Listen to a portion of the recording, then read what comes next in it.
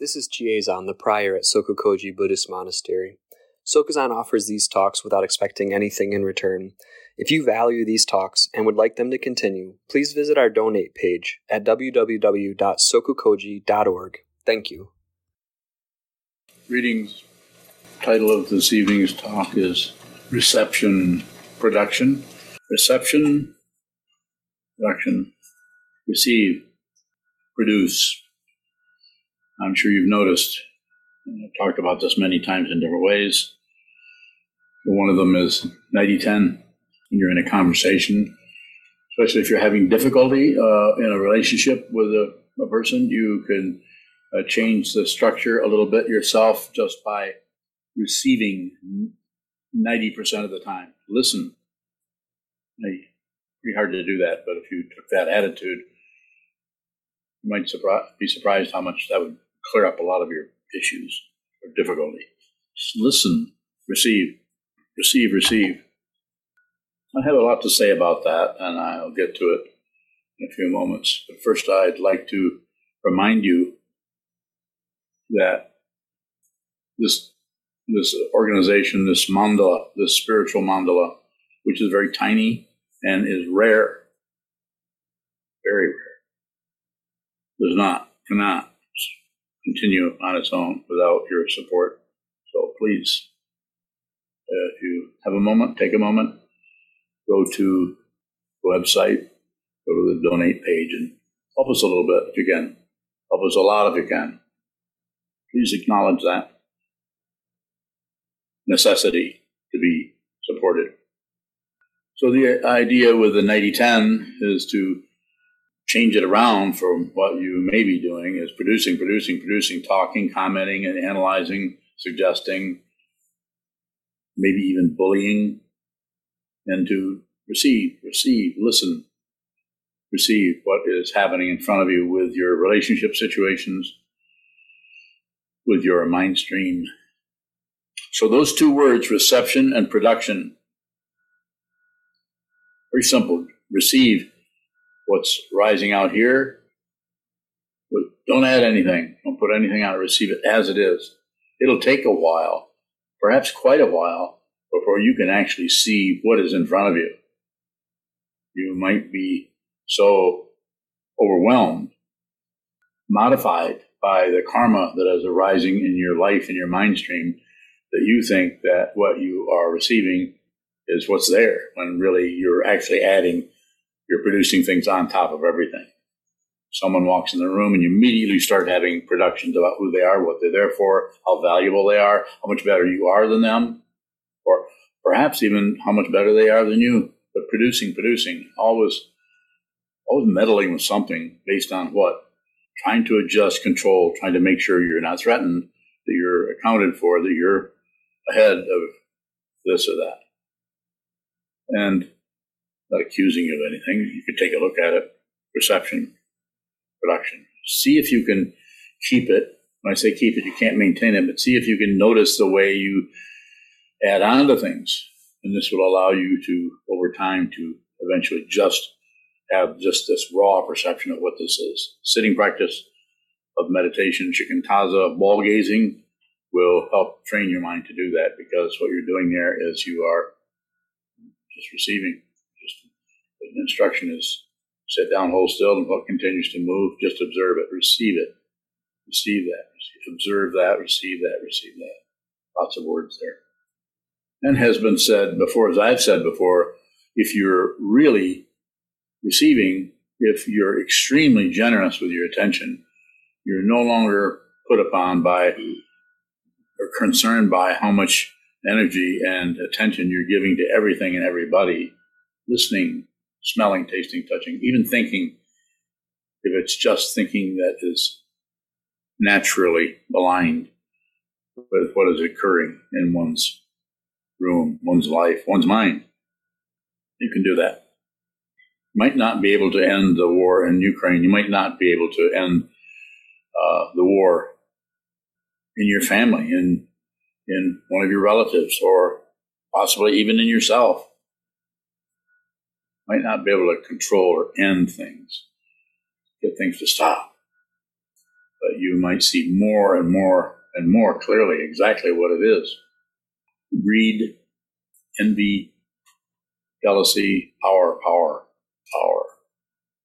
We've got to get control of this. We have to win. This doesn't mean that you're turning yourself into someone who just caves into everything, someone whose identity has no backbone. To use that vertebrate example, you might find that you have a natural backbone. It's called the truth. Not something you clobber people over the head with because you see so clearly and they don't. You begin to see the truth of dependent origination and you're shocked. You're shocked that it was that simple and that overwhelmingly disappointing to your ego. So you can use that reception, or production, use those structures to observe, to see to what degree you're going in one direction or the other. Just observe that. Don't necessarily control it. Although when I say 90-10, listen 90% of the time, talk 10 in relationship to your partner, to your business associates, to your boss, to your employees, to your Sangha members. Good idea. And there's certainly some kind of control happening there. You might find that you just can't do that. But what is important, as you've heard me say many times, it's the intention to do that. It's not a success story. It's a failure to do that tells you what? You've been watching it, how much you talk and how much you listen. And you see that maybe not able to really live up to that kind of a percentage. It's very possible for you to have an attitude of just receiving whatever's showing up. Just receive whatever happens, whatever someone's saying. You could listen, whatever is happening in your room, with your community, with your family. Receive that. You could also do the same in your own mind stream. Whatever rises in your mind stream, instead of abandoning what is arising in your mind stream for who caused it. No one caused anything that arose or is arising in your mind stream. If you become angry over anything, it's your anger, not your ego anger, but this consciousness that is arising that spontaneously, completely spontaneously, without any direction coming from you, or me, you have a certain skin color. You didn't decide that. No say-so about that. You have no say-so about what's happening in your stomach right now. Maybe a little bit, not much. I have no say-so about how I feel right now. And what I'm doing is I'm receiving it. And it's time for me to do this, teach, and I'm going to produce. That's what I'm producing. But that production comes out of what I've been looking at for quite a number of years, which is not built of a group of opinions or thoughts or ideas or conclusions about anything.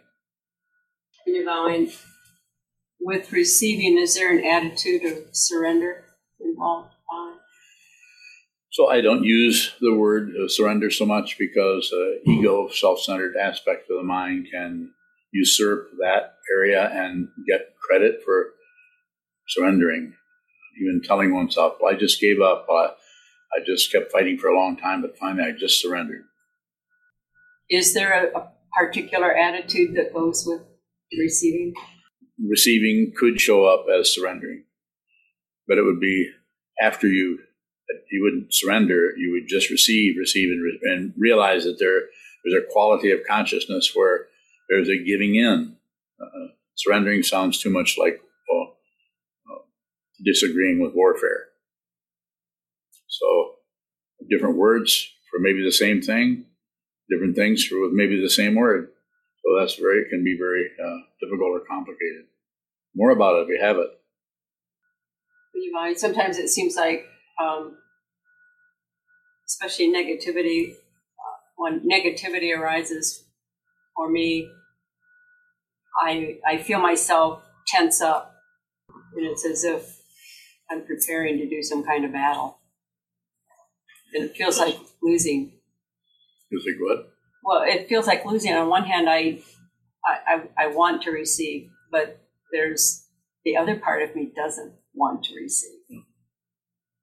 So conflicting emotions, we're all dealing with that on some level, different ways. Conflicting emotions. They may never go away, but nothing is required to go away. You just need to see what it is fundamentally. Is creating art or creating things like that? Wait, what? Creating what? Art. Ort? Ort. You mean creating art again? Seal it. Go ahead. Is creating in that way, does that bolster up how the ego wants to produce things? It's possible. Sometimes that kind of thing can show up that someone is riding on the coattails of the talents they've been born with, and instead of doing any work on themselves, something to say, riding on the coattails. That's the funny part. Laughing at how stupid I said the word art earlier. Oh, art. Yeah. But you said it quite well. So if I follow your question, you're asking, is it self-centered or egotistical to make art on some level, produce paintings or music or sculpture, or write poetry? Talking about that? Does that offset like our 90-10 intention? Does it start to raise that 10 up to a bigger number if we keep producing stuff? Probably not. So again, and maybe if you hear this, if you hear what I'm saying, it's not about succeeding at 90-10. It's just an intention. Just look at your interaction with anyone and produce and receive with using that kind of a overlay or structure around it. And then you can see how much talking you're doing, how much listening you're doing. Quite often it would just come out to 50-50. That's still too much. And you can reduce it just by stop talking. It's not any big project. Think about if everything that we are observing is mind or consciousness, what is actually happening when we receive? A lot of room for questions and around that, so I appreciate that one. So, what is happening when you're receiving is you are respecting the natural order of things, the natural hierarchy of everything. You're no longer going to war with things you think should be denied or fought with. You're no longer going to when there's a chaotic situation. You're no longer going and demanding peace, demanding things go your way or go and fall in line. You're just receiving. So the natural order, if there's any natural order that's happening that could be said to be ideal. And so we have to be careful in this area. When I say careful, I mean we have to watch it because everything is perfect as it is. But that doesn't mean that that doesn't mean that we just laissez-faire. We just, whatever happens, I'm good. It's not, the great perfection is not that, or things being already what they need to be. It's much more difficult than just a set of concepts of describing it. How do we see the natural hierarchy? Just watch your own mind stream without accepting it, rejecting it, shutting down on it. And watch your life without accepting it, rejecting it, or shutting down. Trungpa Rinpoche's word for it was authentic presence. And it gets its authenticity and its genuineness for not being contaminated by duality, like this or that, or up or down, or back and forth, right or wrong, moving ahead, falling behind. Is it authentic to this body-mind construction?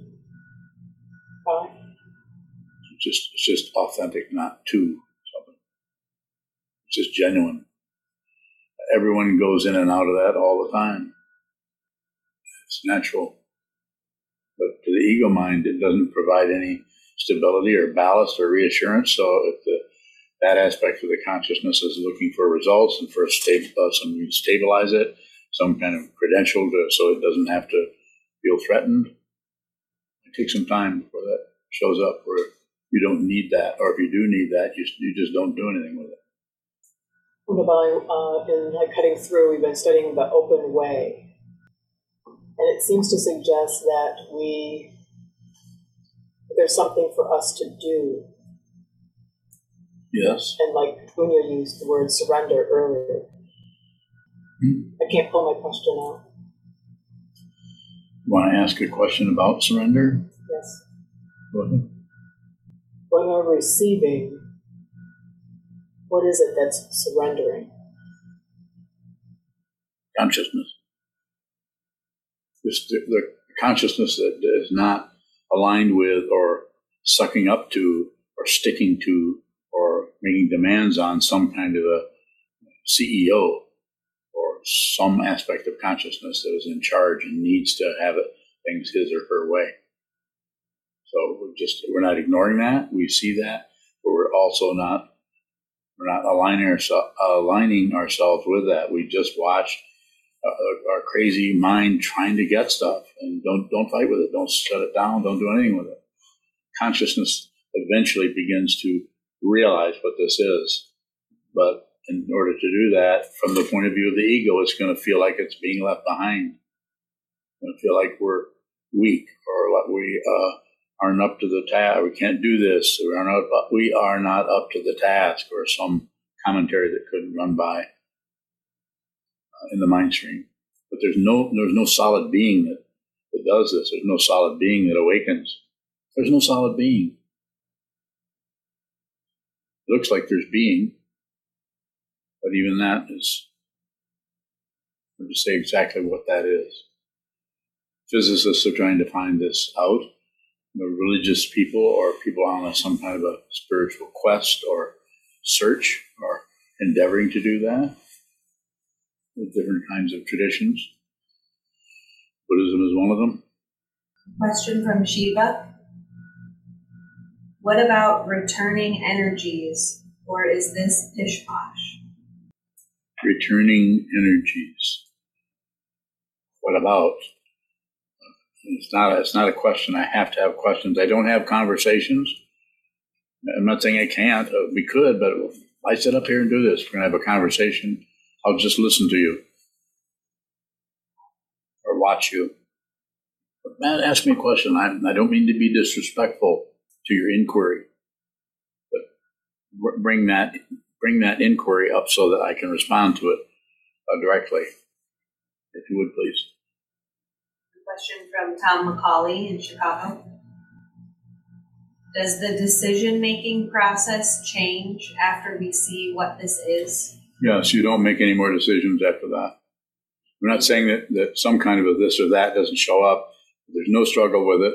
And if they seem to be balanced, like what to the ego mind, it gets sustenance from warfare. This or that. I don't know, part of me wants this. How many times have we all done this? A part of me wants to move to Chicago and live. And another part of me wants to just stay in the countryside. So I don't know. I really like the city life. I like being able to have a lot of things that I can go to, public events and so on. But I really like being alone in my cabin. So maybe not a particularly good image, but it's like that. Realization, if you realize what this is, there's no longer any warfare with anything. And you see exactly, you don't decide between things. There is no between things anymore. This also doesn't mean that if you're making a selection between something on the buffet that you won't decide on pecan pie over apple pie with just a preference for it, or that you won't decide to buy this type of a vehicle or car, or possibly stop having a car, just use public transportation. There used to be a lot of public transportation years and years ago, but all of that's been wiped out by the people who like to control things. Yes. Since you're bowing, what can I do with production that feels reflexive? I can give an example. Please. If Rumi does something and I gasp. You gasp? Or Like have what will you do? Levitate? It might not be much of any. I can't think of a good example, but Let me help you. Can you guys think of a good example that's something Rumi would do that would cause Senshu to gasp? Wait a minute, Kevin? Yeah, when he stands on the bucket at the big wash sink and then the bucket teeters. How about that? so in that situation, I walk in and I gasp, Yeah. and then that pulls him Off the bucket. into my Oh, reaction. yes. What can I do with that kind of production? So just that you can ask the question about it, tells you that you're not 100% on board with what is happening there, or you're not actually on receive. You're immediately producing panic. And of course, and maybe not of course, but he sees that. He sees that panic. He picks up on that. So less is better. So what am I saying? I'm saying you're already aware of that, but don't necessarily move into that to some kind of a attitude of changing things to make things so that doesn't happen. So that's part of that. You could say that's a Dharma gate for you. When I say Dharma gate, it doesn't have to be some big fantastic issue that you're going through with the 3 poisons, but it could be something very simple like that, like wanting to protect your son, wanting to take care of him, but also wanting to allow him to experience his life, to experience what is coming up for him personally. That doesn't mean falling off a bucket necessarily. Is that the area you're in? A way of parenting where you step in when it's necessary with the situations. That means you're really receiving what the situation is, rather than you're receiving a little bit of it and immediately paranoia comes up or fear comes up and jumps in the middle of the whole thing. And we completely knock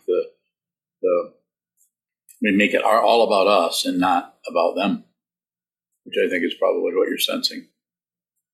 Just continue to do that. That will, as a meditator, as someone training their mind to see clearly, that will begin to recede with no credential. You won't even know it's gone, but it will recede. So I have a question here from Ivan. Yes, Ivan. How is just receiving influenced by dependent origination? How is dependent origination influenced by just receiving? Well, let's talk about this for a few years. Dependent origination is the statement about what is happening that is meant to help you see that there is no singularity anywhere. This is the illusion that there's some singularity, and the other singularity is, or the other illusion is that this thing moves from here to here, or that there's such a thing as time, tick, tick, tick, tick, tick, tick, tick, tick.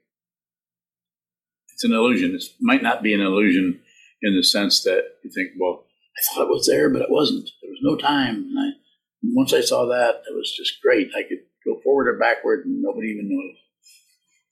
So I'll try to answer the question by saying this.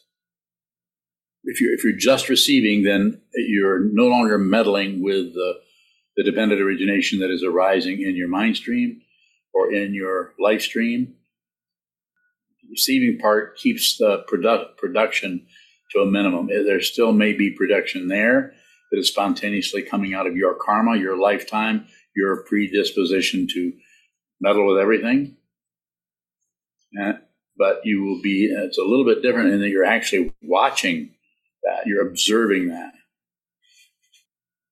You're observing what's happening. That might have never really been observed before. It's always been around the corner. Not that it wasn't there. How is dependent origination influenced? So the whole idea of influenced is, that whole area is difficult to talk about it in a relative way, because that is part of the issue. Is we so much believe in relative cause and effect. I do this, makes that sound, and that's meaningful. We say, when this happens, that happens. This happens, that happens. So that creates the illusion that you could somehow intercede and stop that and have more of this and less of that. And that's it is an illusion. You can't find anywhere. There's a traditional saying that's been said a long time ago that I thought was quite good. Things are so non-dual, advaita, or not separate, that you can't slide a piece of paper between any two things. There's no space between anything. Odd kind of example, but it's always interested me. Further questions? Kevin. When practicing 90-10, yes, I've experienced that the space that's created by that can be disorienting to the person who's now suddenly being listened to for the first time. Yes. How do we work with that situation? Only one word: kindness. It can be disoriented, and the person who is disoriented by suddenly you're their partner, perhaps, and suddenly, or just all of a sudden, you're starting to listen to them, and they're used to interacting on some level, where you're used to having some kind of, maybe not warfare, but some kind of give and take. You're not listening to me. Yes, I am. I'm listening. Well, you're not saying anything. Well, what do you want me to say? I mean, we'll pick a fight over anything in order to keep the polarity happening, because that gives us a kind of security as far as the self-centeredness goes. We have a polarity. Sometimes it's called a marriage or a relationship. So I would say, if you're working with that 90-10 idea and trying to receive, and keeping the production or the talking, you could say, to a minimum, that, and if someone is in that milieu, and especially if it's someone that has no mind training at all, they can have an extremely high intelligence quotient, but if there's no mind training there, then they just are just as laminated to their thoughts as someone with no education at all. So, kindness, if they do have trouble, then receive that. And if they quite often, what will happen is they'll say, well, what's going on with you? You seem to be, sometimes people will project onto you, you're being arrogant, or you're all smug, you're sitting there, we're trying to deal with this, and you're not saying anything. So it's like, you don't want to communicate with me anymore, because the person will determine what's happening based on their projection. They don't really see that you're actually going to sit there and stand there and listen, maybe even possibly cooperate with them based on the situation as you see it mutually, you see it together. Kevin Bowing, what just came to mind was the Lojong slogan about change your attitude but remain natural. Yeah, good one. So Kevin mentioned the Atisha 7 Points of Mind Training. There's a Lojong slogan, change your attitude but remain natural. Another way of translating is change your attitude but relax as it is, which either way is pointing to something similar. Change your attitude and just be there. It doesn't go in and say drop it, but it's change your attitude. It's something you can actually do. Go ahead, Kevin. Sorry.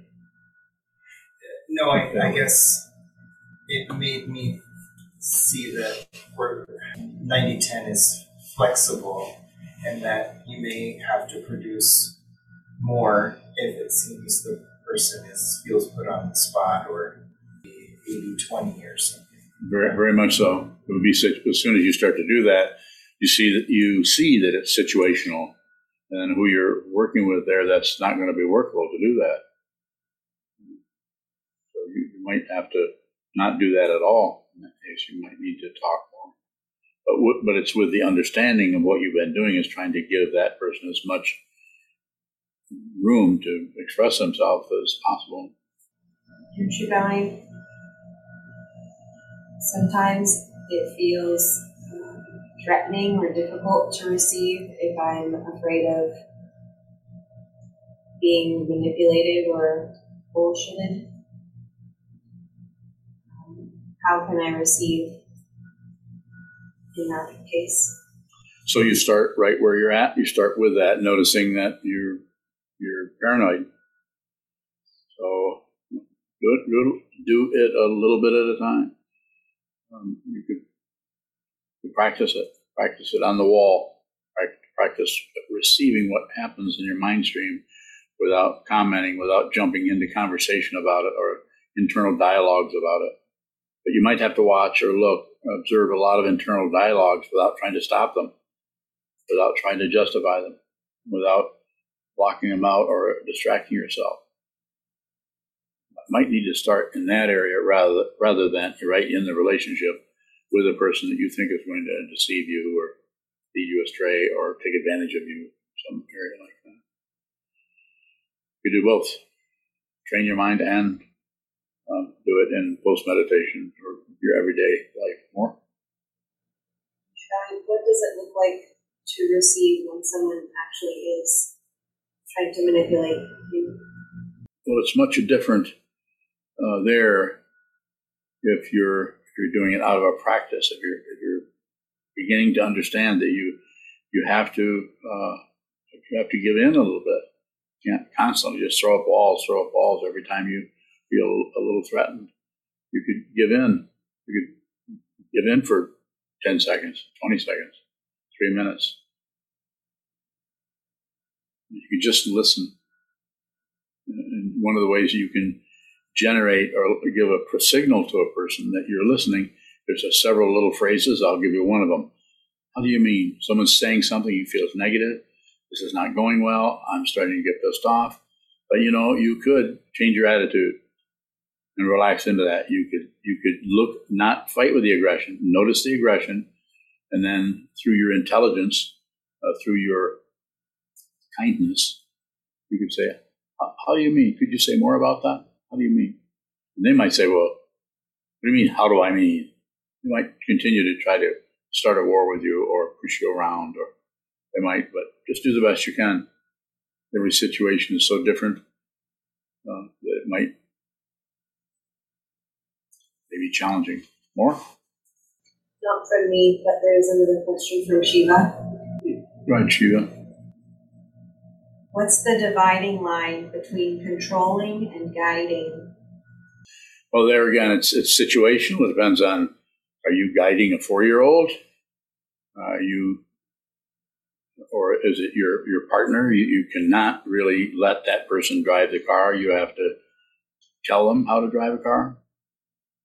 A couple of simple examples. I might have to know which situation you're working with, but I would say, if you can, don't meddle with anybody. Don't train anybody without their permission. Guide anybody without their permission. So CCC, communicate, cooperate, collaborate. If you're really, really communicating with the person, then you'll both know. You'll feel it because the communication is so strong. You've been receiving. They might even be trying to receive and understand. They might come back and say, so what you just said there, what I'm hearing you say is this, this, and this. Is that what you're intending? No, that's not exactly what I'm saying. What I'm intending, and then the person gets permission to say it more boldly. So then you say, oh, okay, well, I was thinking you were seeing this, you were talking about this. And I said, yeah, I know you were. That's why I'm telling you, no, that's not what I'm talking about. It's this. And then your partner, your mate, then you look at each other and you might have some more clarity, and you might be ready to go to the next C, which is not cop-out. Let's cooperate. Look at what's the other C word? Compromise. I don't particularly promote that one, but it might show up that way. You want this, they want that. Well, let's find a way to work with that so that we can not be at war about it. So as far as guiding or controlling, there's so many situations there that it would depend on who it is, how old they are, if you have permission. Of course, you don't really need permission from a 4-year-old to guide them or control them. But you could still look at the situation and see how much protection do they actually need. Maybe they need to get in a little bit of trouble here so that they can learn from their experience rather than having some kind of someone in charge of them constantly. Devine, how important is it to see how we fail at receiving, to be able to see our ego?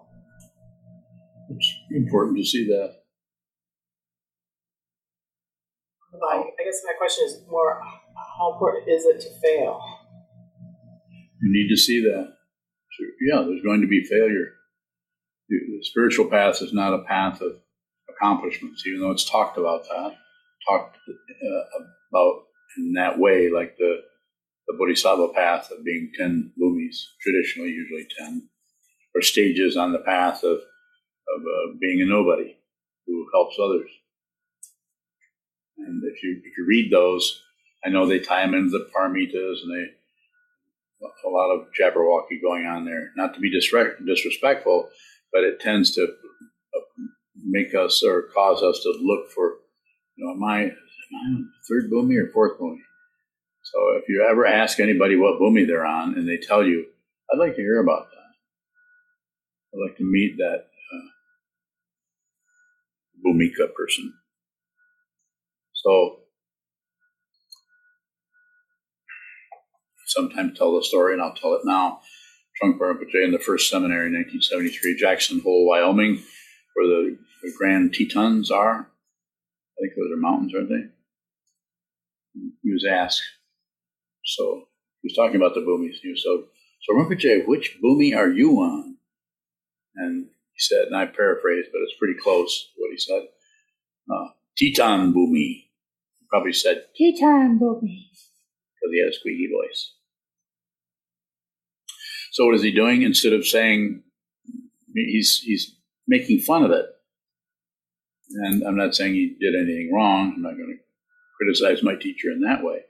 But it seemed like it would have been a good opportunity to address that in a way that would be more encompassing rather than just make a slight joke out of it. I'm sure it was extremely funny. I guess I'm wanting to know, what can we learn about our ego or see when we're seeing ourselves produce or not receive, shut down on receiving? You can, over time, you will eventually see there is an aspect of consciousness that grasps and wants control and wants to say so and does not want to be exposed, and will do whatever it can, including just invent a bunch of propaganda about it to display to one's partner or to one's community or to one's teacher. More? Yes, I'm not getting my question out. I'll have to think about it. So let's do it together. What is it you want to know? Because you can respond to that. I want to know how to see my ego, how to loosen the grip. Loosening the grip, right? It's more materialistic approach, and that can show up. You can spend a lot of time loosening the grip. So what we do is, what I say quite often is just look at the grip. It's not that the grip can't come apart, but it has to do it by taking away its nutrition, because you can't just undo it. It's not this kind of a grip.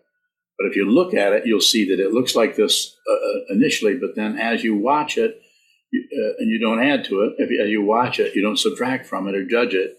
That's hard not to judge, because it's much easier to feel like you're getting somewhere by being against ego. And the ego will take any energy it can get, including warfare, to keep going. So it's very difficult. It's very, there's not a good word for that there, but it's just very good word. But it's just relaxing, relax into that. Allow that to be allow that ego to do whatever it wants to do.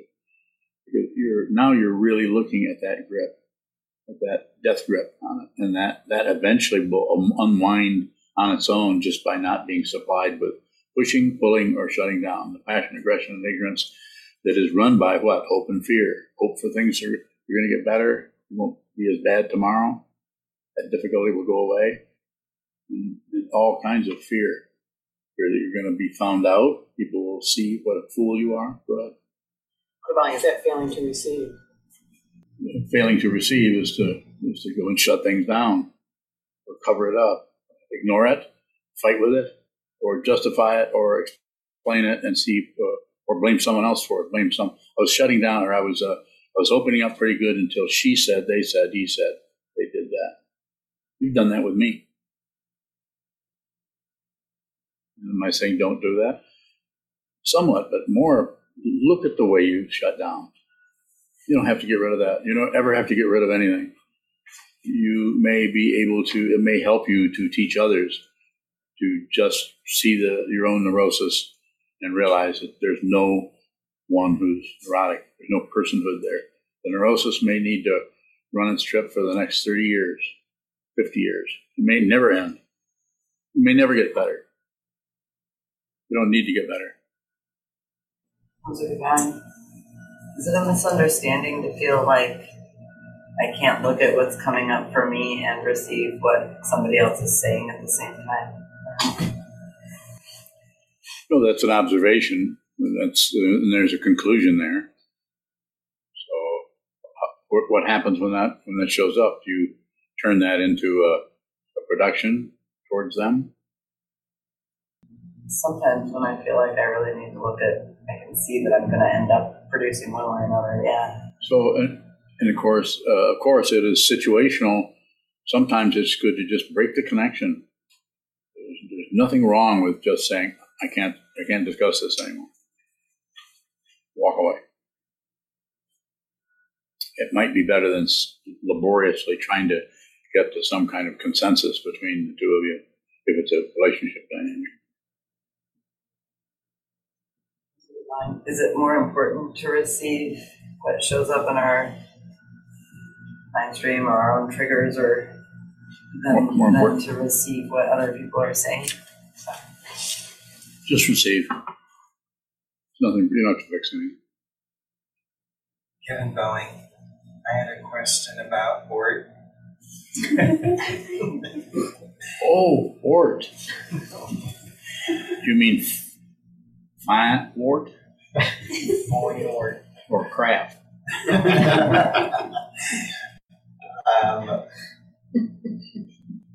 In the process of creating, it feels like there can be inspiration, but then there can be a constricting that happens before some producing takes place. Yes. What's going on there? Could be any number of things. Fear of being judged, fear of putting a whole lot of energy into something that you're all excited about, and then have it be in your own eyes, have it be a dud, or just have all this energy. If you're a painter, you just worked on a 15 by 20 mural, and then the 3-4 weeks have gone by, you've been working on it, and then you step back one day and look at it, and you're it's like, this is terrible. I've been there, so I know about it. And you have all this work, you have all this, and sometimes if you're very practical, you have a lot of earth signs in your chart. You might bemoan all the money you spent on paint, and you've got a piece of junk. But then somebody else will come along and say, "Oh my God, that is fantastic. How do you do that?" And then you go, "How did I do what? How did I do what? Tell me. And then they say, "Just joking. Sorry." That's probably your teacher's going to tell you that. But not necessarily. Sometimes I had an art teacher at the Art Institute of Chicago. I can still remember his name, Mr. Underdunk. Wonderful fellow. And I thought of him as a kind of a aged fellow, and he probably wasn't any more than 65 or 70, which is pretty young. But he had a really great way of supporting you in what you were doing, because I was really struggling with trying to open my eye mind, which I found that he was one of the few people I met there that actually was an instructor, a very good one. And he would just encourage me, no matter what kind of crap I would bring to him. He would find some kind of positive way so that it would keep me coming back and working with it and producing it.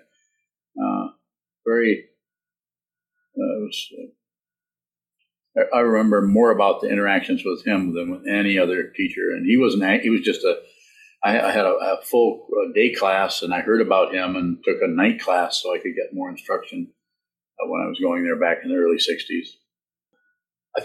I'm laughing because I just remember how excited he would get about a crappy piece of work that I knew it was not good, but he would find some way to work with that would be encouraging.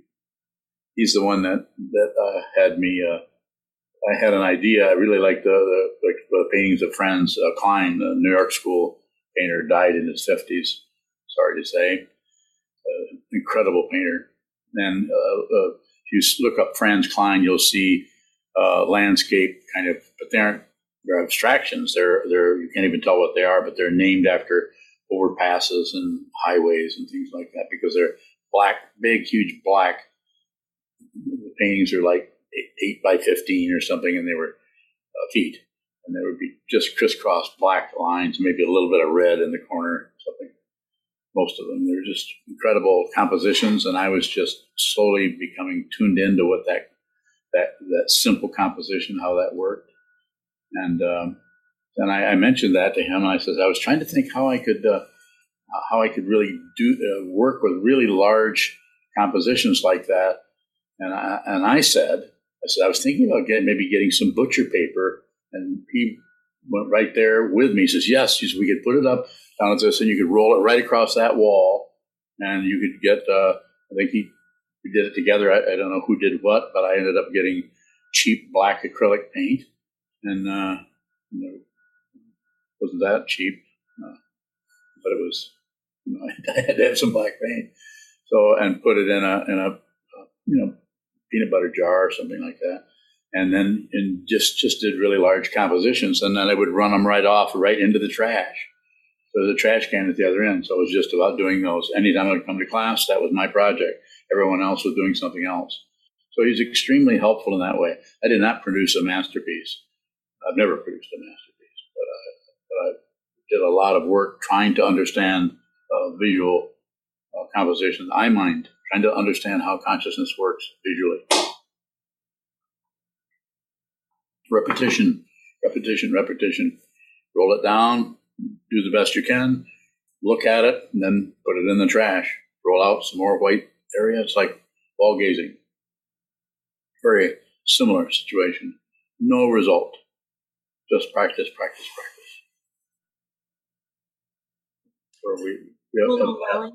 Yes, go ahead, please. When you are sitting down to the creative act, whether it's writing or performing or drawing, and you're aware that you are in production mode, what is the receiving in that moment? Receive the feeling of your butt on the chair or your feet on the ground, and the noise down the hallway, and the color of the wall around what you're looking at, or the tabletop, or the coffee cup. Receive everything. Include. Don't miss anything. But don't necessarily go around and notice the things you're probably missing. Just include. Include the paper if you're drawing. Include the writing. include the sound of the words, include the stickiness of trying to come up with a compound sentence that works in an aesthetic way, in a way that's that has a quality to it that moves beyond the various words you gather together to express something. And then spend a lot of time reading Pablo Neruda in Spanish, of course, if you can. He was amazing, as you know. I mean, it's your native language. He was amazing that he could move words, and not being a Spanish speaker, but still, even the translations to give you an idea about how he was able to move structures of words and grammar in such a way that he would push them together in such a way that they would start to, reality itself would start to drip right out of it. Pardon my weeping. It's choiceless. Are there further questions? Jishin bowing. You were talking before about the natural hierarchy. Is that within the natural hierarchy the role of sentient being? I'm not following that. Could you either paraphrase it or just repeat it, and I'll try to pick up what it is you're wanting to know about, Jishin.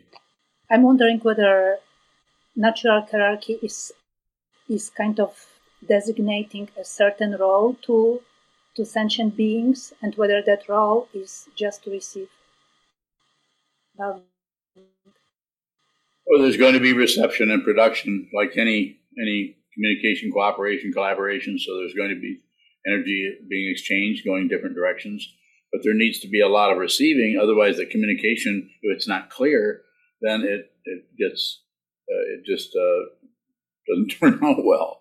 It's lack of communication. We bump heads around the whole thing. We don't cooperate. So it's possible we could do that. Some people do that very, very well and don't even have any mind training. They're just born to function in that way, it seems. So I don't know if I can respond to your question in a way that's going to be satisfactory to you, but I would say receive. Like Oolong's question about, just receive what's in front of you. You're producing something, but receive what's being produced. Receive the paper. Receive the feeling of your clothes. Receive everything. Don't exclude anything, and don't necessarily stop receiving the expectation that you're going to have to produce some beautiful piece of artwork or beautiful music or poetry or any other thing that would be creative, even in more mundane forms. Include that too. Include everything. Okay, I guess we can close then. Thank you. Hi, my name is Sokuren, and I'm one of Sokuzan's monks. Sokuzan so freely offers his love to us and his wisdom through these talks, and never asks us for anything in return. If you value what he does and what he is, and want them to continue, please visit our donate page at sokukoji.org. Thank you.